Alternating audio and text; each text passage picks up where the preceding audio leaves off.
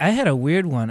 This had never happened to me before. Last week, just because things have been going so good for me, I actually got thrown in the drunk tank. Really? And here was the worst part about it. I'm the first one to admit when I'm drunk, and I was not. What happened was I also enjoy marijuana, and so I'm walking down the street and I hit my marijuana pipe, which was the first, right as the cop comes around. Ooh. So instead of writing me a ticket, because I think in Oregon it's not even illegal, he decides to throw me in the drunk tank. Now I suppose being in the drunk tank is bad enough. It's when you're not drunk is a million times worse, because it's hobos. It's passed out hobos, and they take your shoes.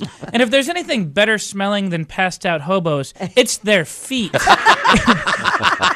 So you gotta sit there sober, just on this concrete slab, rethinking your life. Yeah, and they're not like Otis from Andy Griffith. No, it's not like that at all. They're not happy drunks, are they? Yeah, so things have not been going well. They're going to turn around, though. I can see it. I'm trying to remain positive, everybody.